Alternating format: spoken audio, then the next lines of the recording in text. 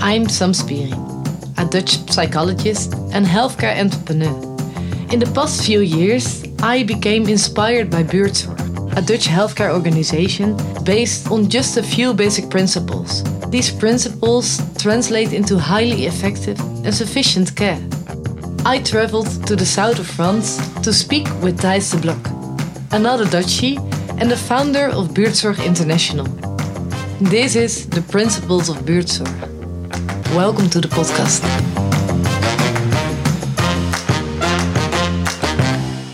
The Buurtzorgweb. Mm-hmm. What is it? What does it look like? The Buurtzorgweb is the IT system used by all our colleagues, mainly by the care professionals, but also by the back office. And it has several functions. So there's a communication function, there is a care assessment function, there's a planning function, and all these functions, there's a learning function, and all these functions go through one main portal, and that's the Buurtzorgweb. And how do people use it? Do they really all the teams, all these 15,000 people, communicate through the system?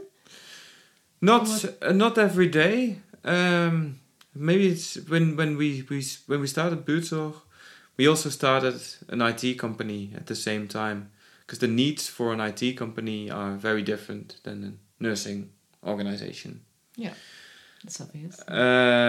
So it was most logical to separate the one from the other, also because nursing organization is largely funded by public money, and with an IT company that becomes quite difficult. Yep. So we separated it, and Art Levering, one of the founders of Buurtzorg and also of IKE, the company that was founded to start the IT system, he also played in a band. Yeah. And he said, well, IT should also be a bit like music, and if you have the right instruments together, you can make nice music. So all the things came together in this. And this was 2006, 2007. So these days there's a lot of off-the-shelves, ready-made assessment systems, care provider systems, software for healthcare available. But back then it was not so familiar yet, and so we didn't really have a choice but to make it ourselves, because there was nothing really that connected with our principles. But then you don't want to force people to use the IT system. The IT system, yeah. So you should make something quite easily understandable. If a lot of your colleagues are women between the age of 40 and 65 years old, you want to be sure they can use it. Yeah. You want to make it user-friendly, and you don't want to make a system that's user-friendly for people that are IT experts. You want to make something user-friendly for people who are nurses. Yeah, otherwise they call the back office all day. Otherwise you create problems, and they don't want to use it, and then they say, well, we go back to our old pen and paper system, and that's what you want to avoid. Yes. So, but one thing that they did know how to use at that time, and still, was Facebook. So a lot of nurses said, why can't we just have our own Facebook? We know how this works, and there's several functions on Facebook. So we took some inspiration from Facebook, and that became the community platform. And on the community platform, there's messages that you can send to each other. So if you have a question, for example, about say dementia care, say, well, I have a question, or I'm an expert about this topic. Are there any more people struggling with the same thing? And then you have a discussion, and not everybody has to participate in the discussion, but everybody can read it. So even if you say, I'm interested in this little aspect, I can read it and I carry on with my day, but maybe sometime it will come up. So that's the community platform. Jos, his blogs are on the community platform, messages from the back office to the teams. Does he blog a lot? Like? I think on average once every 3 weeks, once every month. But if there's something happens that has a lot of impact, during COVID, he did a lot more because things were changing all the time that had a very direct Impact effect on the care.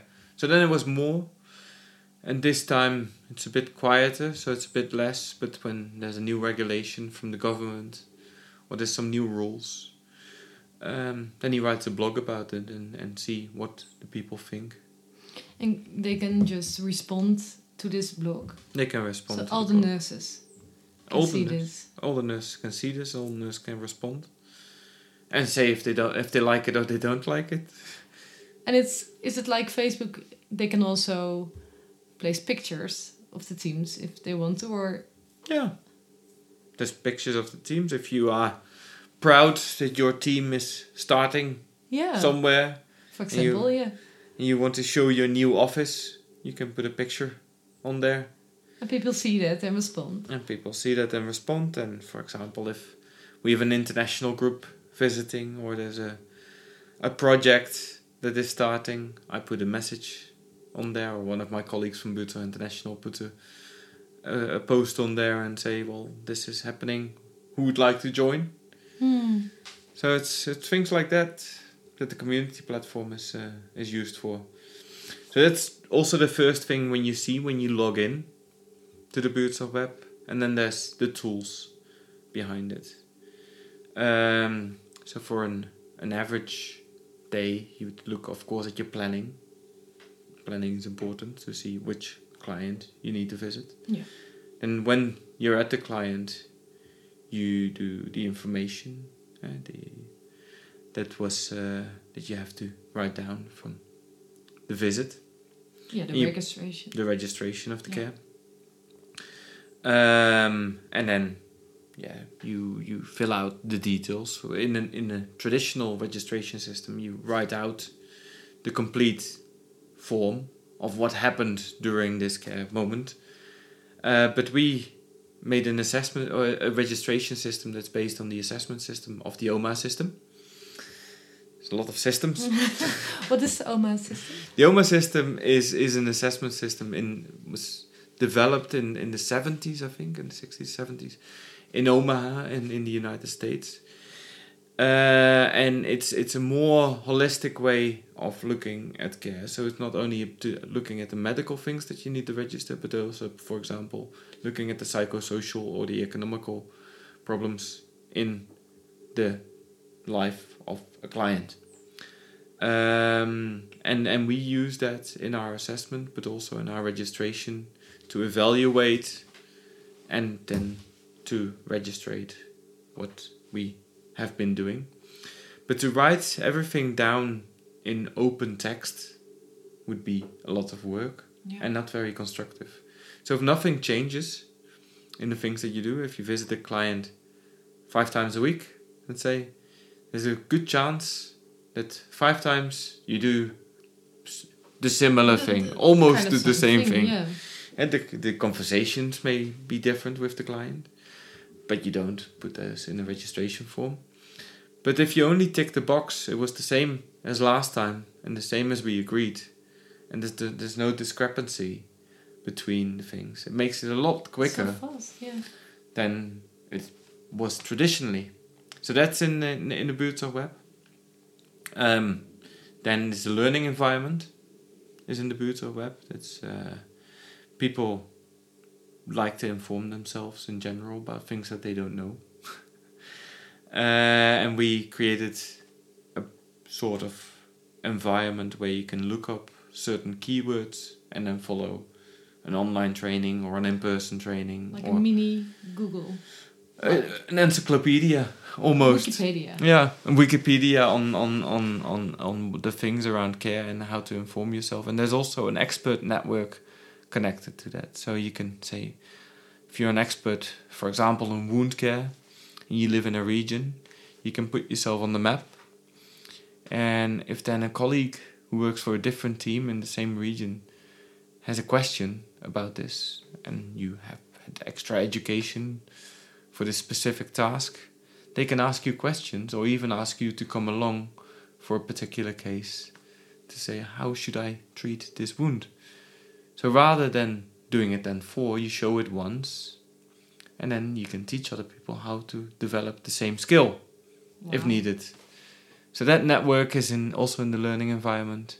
It's so evolutionary.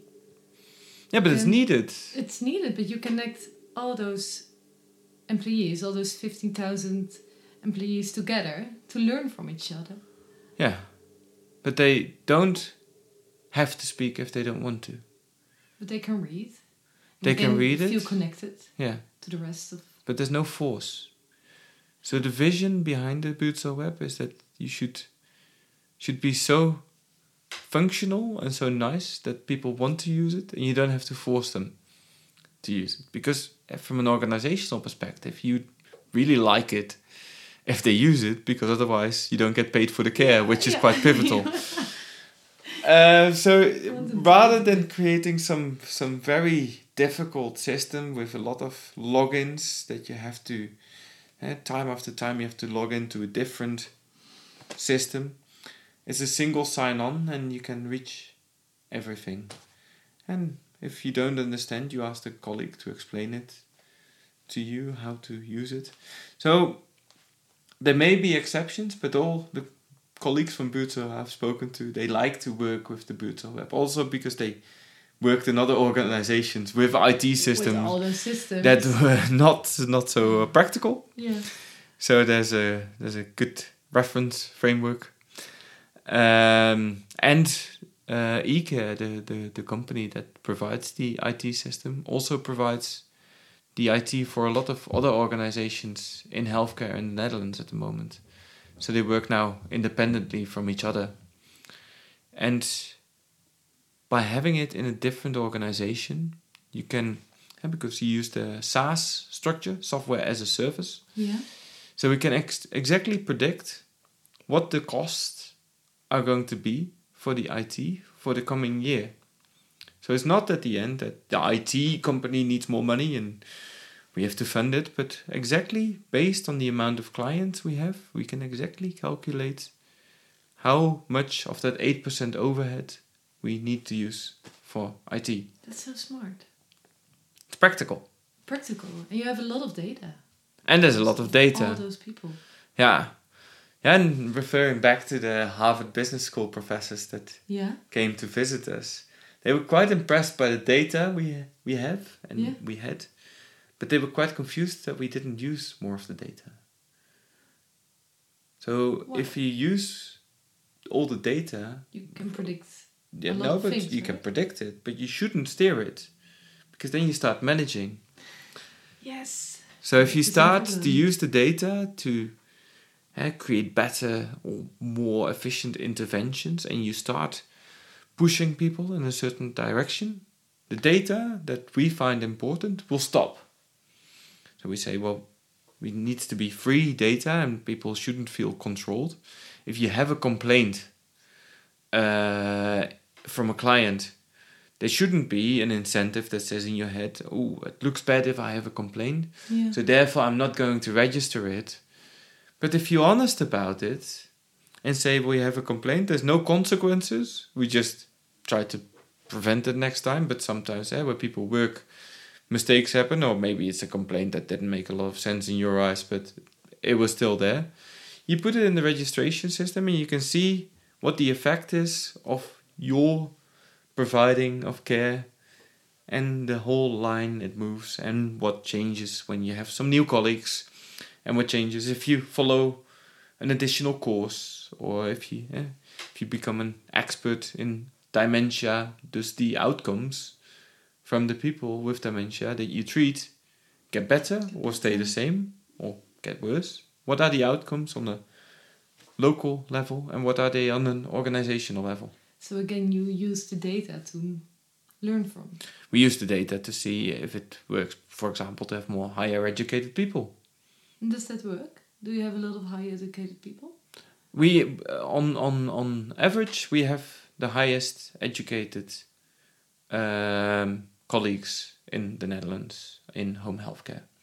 So we have 40% of our nurses have a bachelor degree or higher. And do you know what is the average in the Netherlands?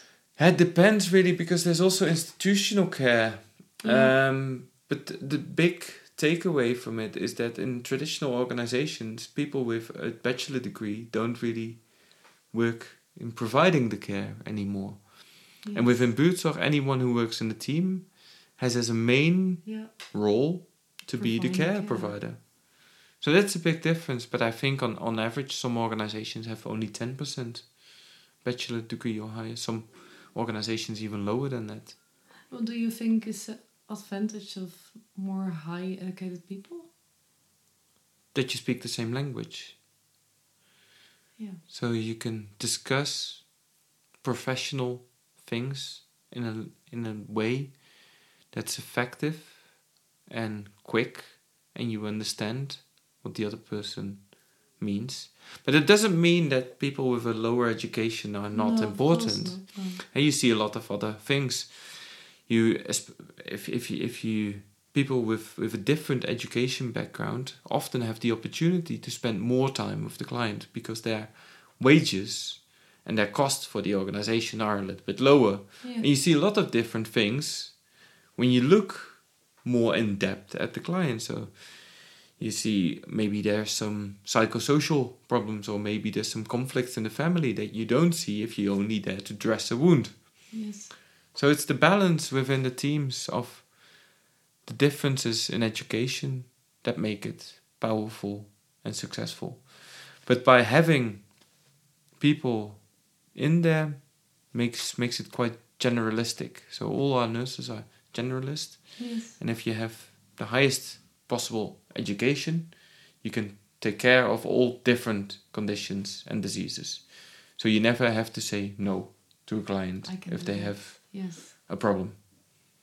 Yes. So and that causes for less acute care or less institutional care. Yeah. So people can stay independently at home. Wow, that's the main. That's the main goal. Right, yeah, the main goal. Interesting. This Buurtzorgweb, how did it evolve over the years? Did it have a lot of forums, updates? No, it because we base the revenue of the IT company is based on the amount of people that receive care.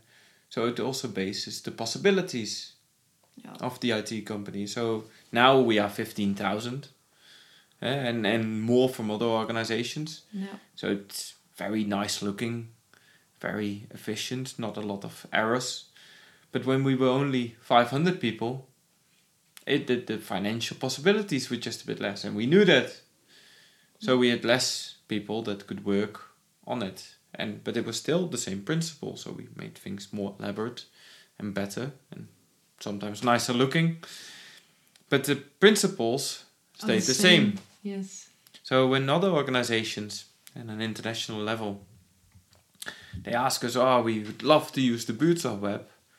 One of the things I say, but look at the Buurtzorgweb, not the one we have now with 15,000 people, but look at the one we had when we were your size, and use that as a reference. 20. Because otherwise you get a bit disillusioned. Yeah. So, and that is the difference. And of course, now we live in a different time. If you try to sell an IT system that was perceived as good in 2006 and you would try to sell it in 2022, you would have no bias. No. So go ahead with your time, and a lot of things these days are app-based. So people make an app for everything. So it's also to move with that. Everything back then, and still the Buurtzorgweb also, it's a lot of browser-based content. Yes. So you have to see what suits the environment. If you for example, adapt it, but also if, for example, in China, if you'd come with a browser-based system and you try to use that in China, people wouldn't use it. Everything is app-based, because people are used to work in apps for everything. So you should make something that... So you make an app. So you make an app. Yeah. Yeah. You do what is necessary. Do what is necessary and do what people like to use. Great. Do you know what the next episode will be about? I was hoping you'd tell me. I can. It's ownership. Ownership. Ownership.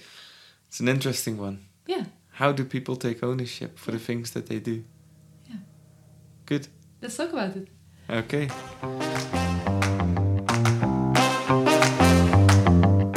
If you liked listening to this podcast, follow me on iTunes or Spotify. If you have any questions or brilliant ideas, feel free to mail to podcast@buurtzorg.com. And we will answer you right away.